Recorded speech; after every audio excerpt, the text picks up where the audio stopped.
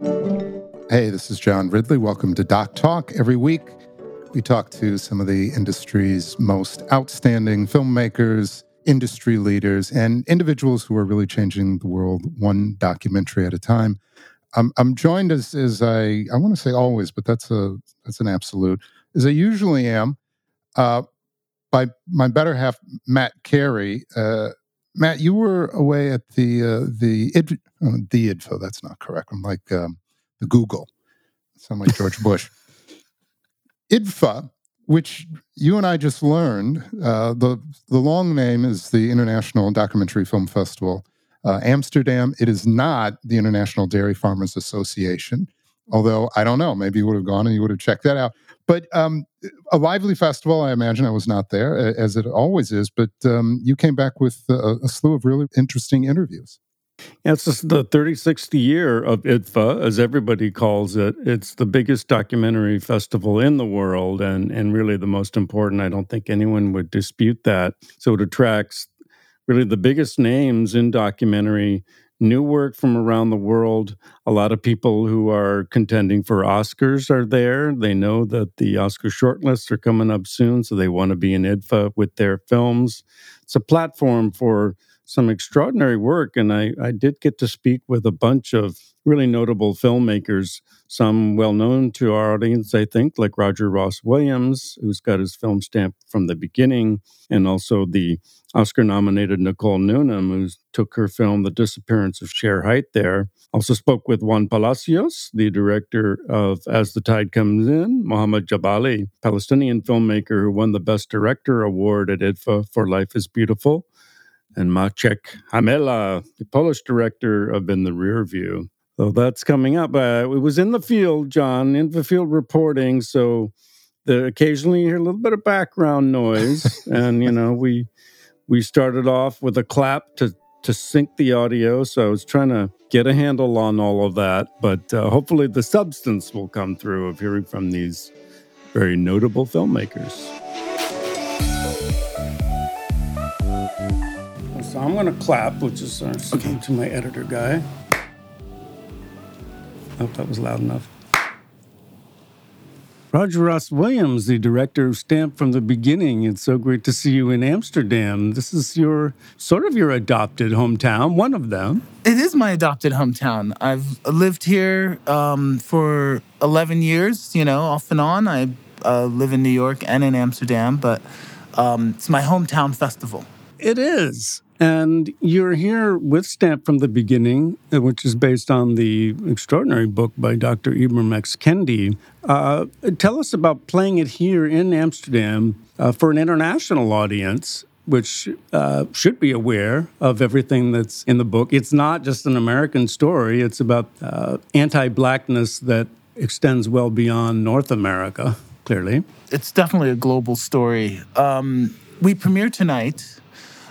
So it's going to be really interesting to hear the reaction. I think, knowing the Dutch as well as I do, because I'm married to one, the Dutch love to wag their finger at someone else. They love to look down on another place. So they love looking at and criticizing America. So they will have a great time with this film. They will probably deny their own huge instrumental role in the slave trade because they don't teach it in schools here. They don't talk about it. They're like, we're colorblind. We don't really, but the Dutch, West India, and the East India Company were the originals, massive traders in African slave trade. And the film is about to premiere on Netflix. The film premieres on Netflix on November 20th. Very exciting, and it's great to bring it to a global audience. Dr. Kendi is one of the most banned authors in America. Both his books, How to Be an Anti-Racist, Stamped from the Beginning, are highly banned books. He's enemy number one of the American far right and a target for that. So the great thing about Netflix is that you can't ban Netflix. So they can't ban Netflix in Texas or Florida. people will get to see this film and, have a conversation and judge for themselves.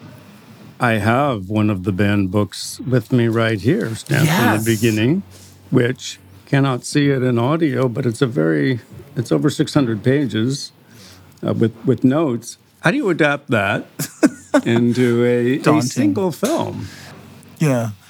Well, it's really the history of racist ideas in America and how racist ideas are, how it infects our brains, basically, and how these racist ideas turn into policy, but it's also about the resistance against these racist ideas, and when there's resistance against the racist ideas, how they morph into another form, and it's a constant war, basically. And in this war, there is the basic premise that there is something wrong with Black people, that Black people are inferior to the white race, which is not really a race, that's also made up. And it chronicles that starting way back in the mid-1400s in Portugal, which is where the film starts, and takes us right up to the present day. So a daunting task. And it was obviously it was challenging. But it was also, for me as a filmmaker, I always want a big challenge. I love a challenge.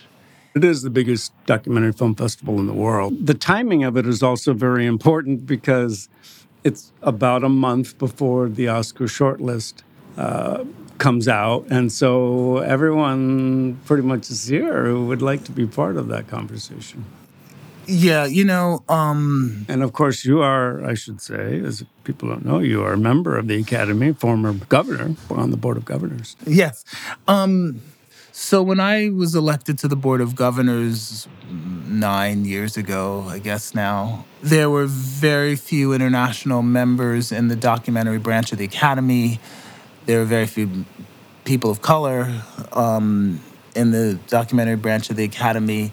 And my mission, it was why I was elected, because I was elected coming out of the storm of Oscar So White. And the Academy had to do something, and they had to change. So they created something, they called in some advisors, some high-profile advisors, who came up with a plan called the A2020 Initiative. We were allowed to invite an unlimited number of people into our branch. To become members. Yeah. I immediately walked into the executive committee meeting of the documentary branch, and I saw that it was a lot of white. It was the same as the Academy. It was mostly white men, a few women, but mostly white men running the documentary branch, and the branch was majority white male. So I was like, okay, well, first thing I have to do, I have to disrupt. I'm gonna disrupt everything, was to change the executive committee. Now the exec committee it's mostly all women, and mostly a lot of women of color, and it's a completely different executive committee. When I booted out all the straight white men and brought in all these people of color and women into the executive committee, obviously certain people weren't happy, but the people who came in could not believe they were sitting in a seat of power. They were in shock. They were really in shock. Now we have 700 members, we're one of the biggest branches in the Academy, and we're the most diverse, definitely the most diverse branch in the Academy, and it's reflected in our nominees for sure. Oh, absolutely. But we also have a big effect in who wins Best Picture. And so the reason, why something like Parasite can win Best Picture is because of the documentary branch, because we have all these international members who are voting for films like Parasite. Yeah, that makes sense. And one of the people that was invited in that time was Maite Alverde, the Chilean filmmaker. And then within about a year of joining, she's an Oscar nominated for The Mole Agent. And I know that you were at a reception for her just the other day. I gave her the award, Visionary Award at Doc NYC. I gave Maite the Visionary Award because Maite is a representative of the type of filmmaker that I got to invite into the branch and a direct example of type of film that we would never have acknowledged, that gets acknowledged, and she gets praised, and so she should, because she's a very talented, incredible filmmaker that we would never have known about if we didn't have this initiative. So Oscar So White did do something good in that it allowed me the opportunity to come in there and disrupt the documentary branch and also disrupt the larger academy. Well, Roger Ross Williams, thank you so much for joining us and telling us about Stand From the Beginning and also about IDFA. It's been really enlightening, so appreciate it. Yes, you got a whole history there.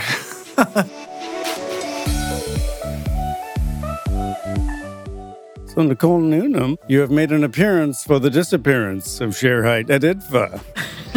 Yeah, I'm so happy to be here. Your screening was last night, right? Yesterday afternoon, at the Cinema Eye Theater. It was incredible. And this is my first time seeing the film with a European audience, so I wasn't really sure how folks would respond to Cher Hite and her story, especially given that so much of the story in our film is about the American cultural reaction to Cher Hite's findings. But it was fascinating. So did you detect a slight different reaction in Europe to the film?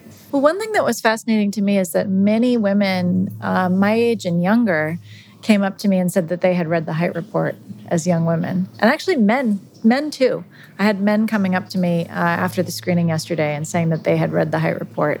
And I think that there has not been the sense of kind of forgetting and maybe even that kind of puritanical shame that sometimes Americans have around discussions of sexuality, which I think plays a role in the disappearance of Cher Hite, why she disappeared, But here people I don't think they carry that shame. They carry the remembrance of what she did to open up society's discussion of sexuality and female pleasure in particular. And so I think there was that sense, but there was also a sense that, the misogyny and the kind of core issues that the film and the Hite Report address are still very vital and important to people here, even though they're not dealing with the same kind of hardcore backlash against women's rights and rollback of women's reproductive freedoms that we are in the United States. You're in the Best of Fest section. Right, which is really, really prestigious because I was speaking with Orwa Nairabia before the festival began, the artistic director. Of course, that section is reserved for the films they think of as the best of the year. So it's indeed a great honor. I mean, I'm so honored. This is actually the first time I've had a film be programmed here at IDFA, and it's been kind of a dream of mine for a long time. And to be in that section and to have them be, promoting the film the way they are, is really an honor. The film is, even though it's an historical film at this point, about the 70s and the 80s, I think we worked really hard to craft it so that it would be in conversation in a really urgent way with the cultural moment that we're in. And I think that it is. You earned an Oscar nomination for your previous film, Crip Camp, that you directed with Jim Lebrecht. I'm just wondering how this go round, if you will, in award season compares so far to that. I mean, it's extraordinary what you filmmakers do of hopscotching around the globe. I feel like I'm carrying the legacy of Cher Hite with this project, and I'm carrying the hopes and dreams of everyone on our team who worked so hard. So I feel it's a real privilege and an honor to be even in the position to be able to do this, though the jet lag is overwhelming sometimes. But it's very exciting. And also, Jim Lebrecht and I, we did do an Oscar campaign for Crip Camp, which was very exciting, but most of it was on Zoom because of the pandemic. We had been at True False and at the Museum of Modern Art and at Sundance, and then all of a sudden, everything shut down. So, in a sense, this is my first go-around with this. The experience of being able to come to a place like IDFA and experience the film with people from different cultural backgrounds and different perspectives. I've been all over the country, and people's responses to Cher Hite have varied a lot, actually, even state by state. So I think personally, especially since we really made our film to make Cher a huge cinematic character, kind of star of her own life story, and put so much effort into the aesthetics and the visual aspect of the film, just to see it sit in a theater and see it projected in and of itself with an audience is a tremendous thrill for me. And I sit through it almost every time.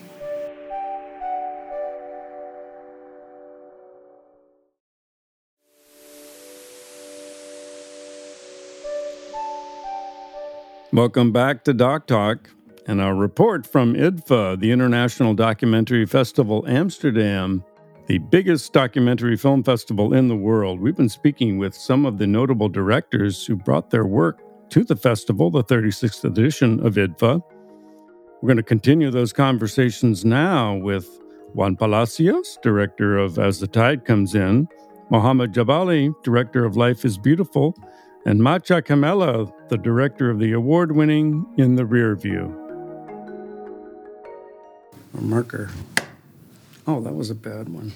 Why can't I? Let me What's do wrong it. with me? I can't. All right. You're a filmmaker. Macha Kamela, the director of In the Rear View, which is playing at IDFA. Welcome to Doc Talk. Explain what the film is about, because some in the listening audience won't have seen it. But this is, you are Polish. Poland obviously borders Ukraine. When the war broke out, I remember you telling me at Cannes that kind of the Polish society really mobilized in a way and had great concern, and it was a real effort to try to help people cross the border from Ukraine into Poland and reach safety in the middle of Russian bombardment. But explain then how your documentary came about.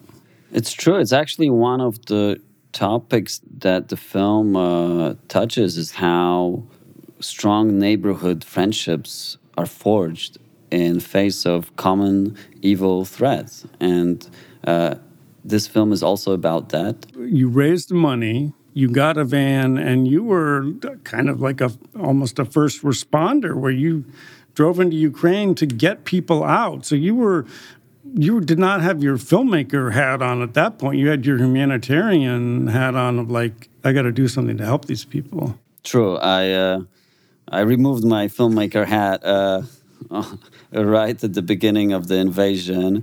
I let go of some projects I had in process and just started driving. And from the moment basically that I put up a first Facebook post about the first family and 3 students that I brought to Warsaw, just people started calling me, and that never stopped. And I kind of went after this and went further and further into Ukraine, getting first friends and family of friends out, and then total strangers. And I was part of a very, very large movement of people just like me who decided to take a break from their ordinary lives to go and volunteer as drivers, as people packaging stuff, people distributing humanitarian aid, people cooking in kitchens. There were a lot of. This war has a lot of fronts. Then you decided at some point, maybe a few weeks into doing this kind of transport, to film inside the van.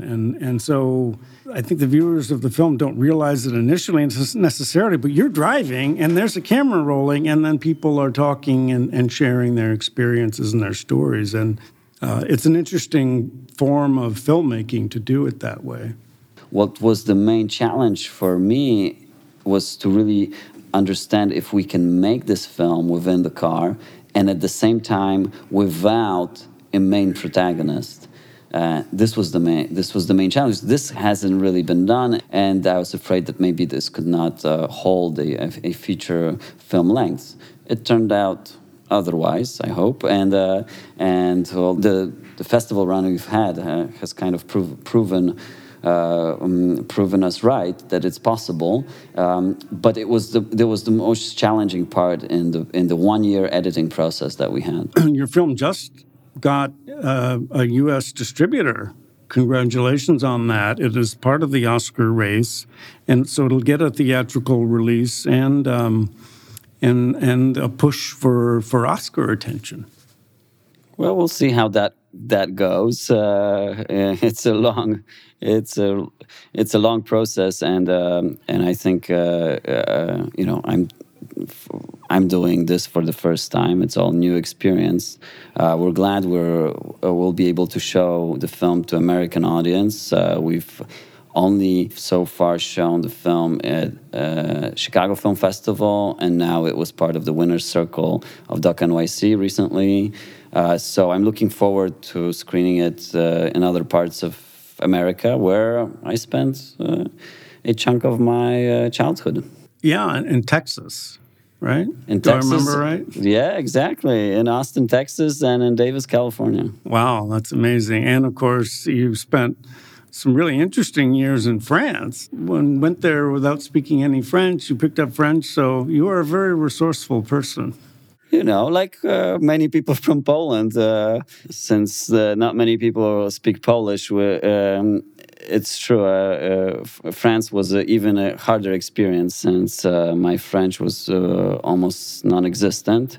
When I came to the US, I also didn't really speak English. I was 10 years old.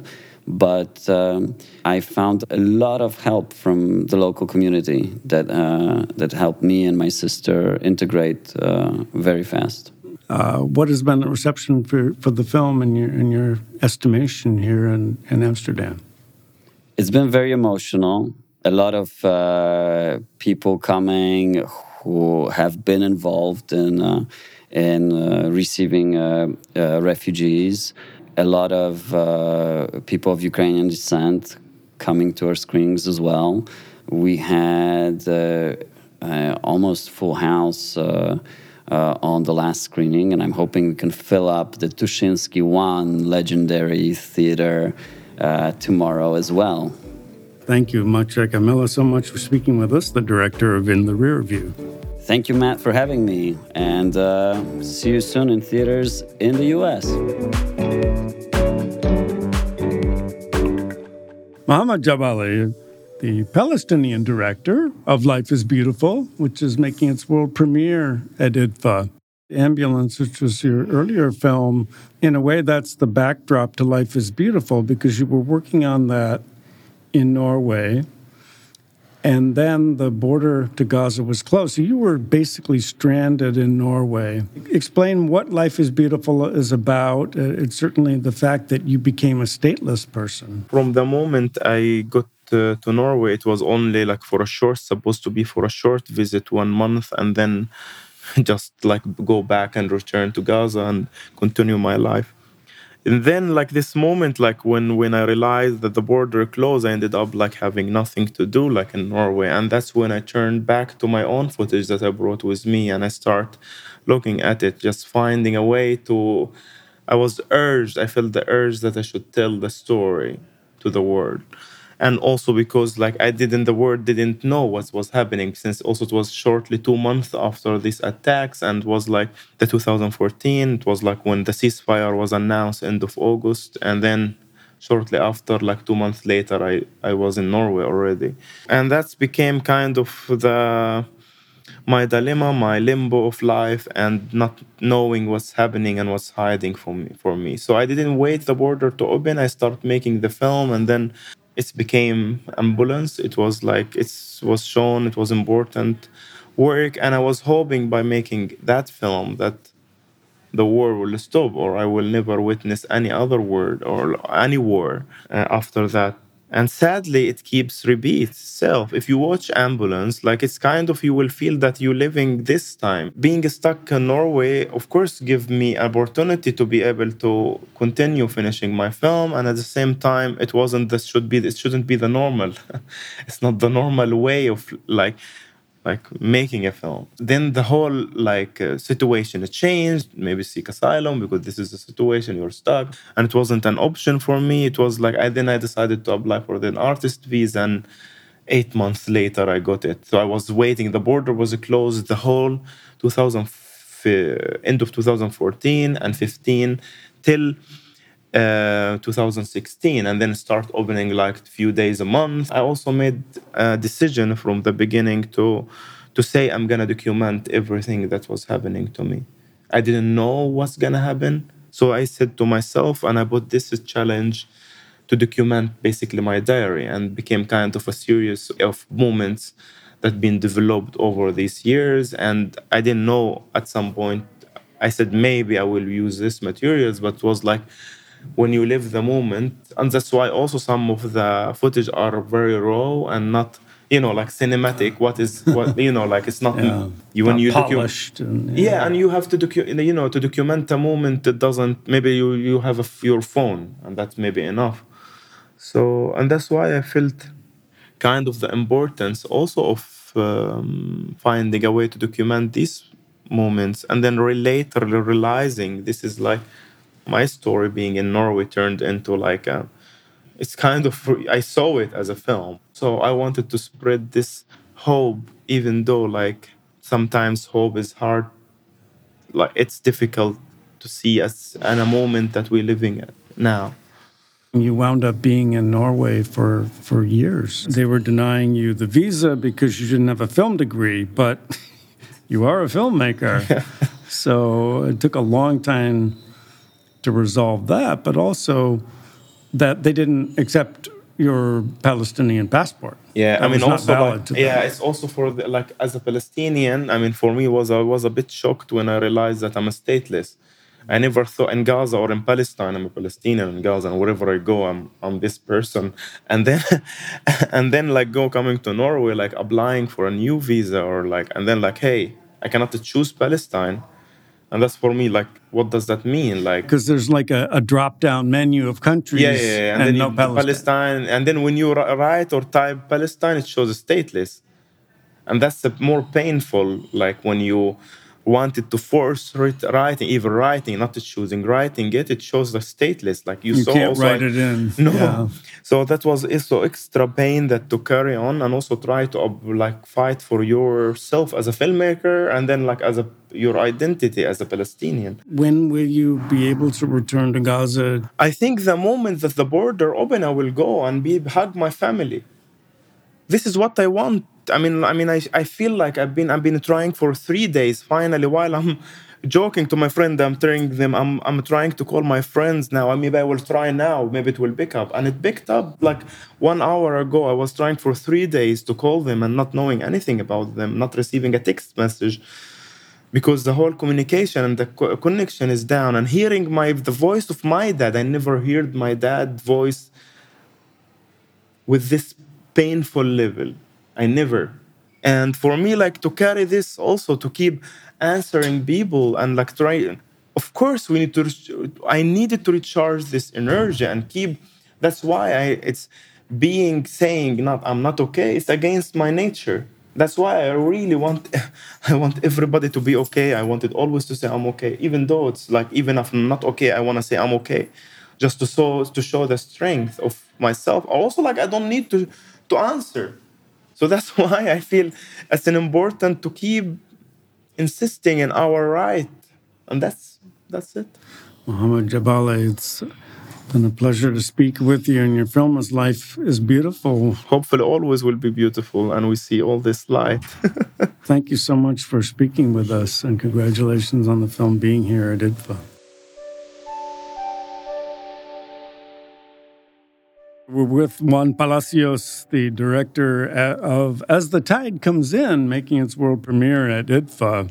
Thank you for being with us. How exciting has it been for you to bring your film to IDFA? It's such a prestigious festival. And as we were talking, people, the cinemas are full. I mean, they're full for your film last night, the world premiere, and also today. Well, first of all, thank you for having me. It's IDFA. Yeah, it's a place where I've been watching so many films, like before making my own films. So it's always been like a festival that I've been like looking up to, yeah, I couldn't think of a better place to have our world premiere than the main competition of this festival. And also, like, the premiere was at Tuchinski 1, which is this emblematic theater. That was last night, and it was pretty much a full house. So it was truly a dream come true. You are from Spain. The film, though, was shot in a very remote area of Denmark, on an island. So tell us what As the Tide Comes In is about. I've been living in Denmark for the last 10 years. So, That's my connection with the country. In order to get to the island, you have to go through this road that gets flooded twice a day. So actually, a lot of tourists, they don't know about this, and sometimes they get stuck. Some people have died actually on that road. It's risky and it's quite peculiar. So it's also like, I guess, for a country like Denmark, like such a developed country as Denmark, it's quite peculiar to find these kind of like remote, rural places. So we have some music in the background. They're doing a rehearsal of some kind. So it's kind of nice to have a little music bed. I like it. Kind of your main character is a really interesting, unusual guy. In some ways, not that expressive, but he's kind of a bachelor farmer who would prefer not to be a bachelor. But it's very hard to lure anyone out there to come and live with him and share his life. But talk about this. Yeah, I think he's a bachelor that doesn't want to be a bachelor, but also he's a farmer that doesn't want to be a farmer. In fact, what I found attractive about this character, Gregas, is that I think he holds a lot of contradictions. Because on one hand, I mean, the island for him is like there is a strong sense of belonging, and like his identity, it's so much attached to the island, to the place. At the same time, it's a place that he wanted to live when he was younger. I mean, he had the dream of becoming a pilot. He really was into birds, so maybe like even becoming like an ornithologist or something like that was one of his dreams. However, in the end, like he ended up like spending his whole life on the island as a farmer, as just taking care of the farm that he got inherited from his parents. So there is like, I think there is like this kind of like love-hate relationship with the place. And you were telling the audience there, you spent like 3 years there, and you were saying like kind of up to your, waist practically in mud a lot, because it does flood basically all the time. I mean, it's very, very muddy. So this was not the easiest filming conditions for you. It wasn't. We spent a great deal of time wearing this thing that in Danish they call it vedas. It's like these very long pants made of like plastic, so they are like waterproof. It's I think they might call them gaiters. Gaiters, yeah. I could have that wrong, but no, yeah. So, but I know what you're talking about. Yeah, I think fishermen wear them, and like So we were like basically wearing those almost all the time, because often like, I mean, in order to get the right shot, we would have to, get in the mud or in the water. Like there's one shot when we were filming the storm. We were having, I mean, the water was reaching up to our hips. It was January. It was very cold. It was the storm, but the right shot in order to film the island and the water going towards the island, we had to be from the sea's perspective. We had to be in the water. So there were a lot of examples like that. We spent a lot of time also like walking in cow shit at Gregas's farm. It's like there are layers and layers. The glamour of documentary film. Yeah, exactly. Where do you know where you will take the film next? And maybe it's too early to talk about distribution for it, but maybe where you hope to. I think the context of the festival is a great place to kind of start like getting some different deals. So I mean, after the screening last night, we were approached by other festivals. A couple of them in Asia, actually, which is very nice to kind of like be appreciated by a programmer that belongs to a completely different reality from this little island in Denmark. So that's nice. I mean, it was very nice to see like there's like a connection, even like someone from that far away can actually like connect with the film, So I guess like we'd love to show it in other festivals. And then my producer, he's just closing this deal with a sales agent. Okay. As we speak, I think. That's great. Yeah. So, let's see. All right. Well, congratulations. And I certainly hope that it will go to CPH docs, because the people in Denmark need to see it too. Yeah, I hope so too. Yeah. Well, Juan Palacio, it's been a pleasure speaking with you. The film is As the Tide Comes In, which made its world premiere at IDFA. Thank you. Thank you so much for having me. Thank you.